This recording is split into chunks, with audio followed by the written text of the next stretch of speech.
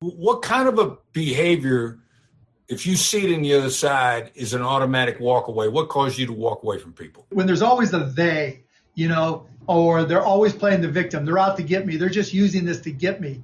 When someone's playing the victim with something generic, or they're pointing to somebody big and bad in the sky that that you can't confirm one way or the other, it's impossible to negotiate. It's impossible to debate because they're already set in their ways. I'll go into as much detail and geek out on the data as I need to and to come to a conclusion. If somebody won't do that, if they're just saying, oh, I'm right or I'm wrong, and if you don't agree with me, you're wrong, then there's no point in debating them. There's no point in negotiating with them.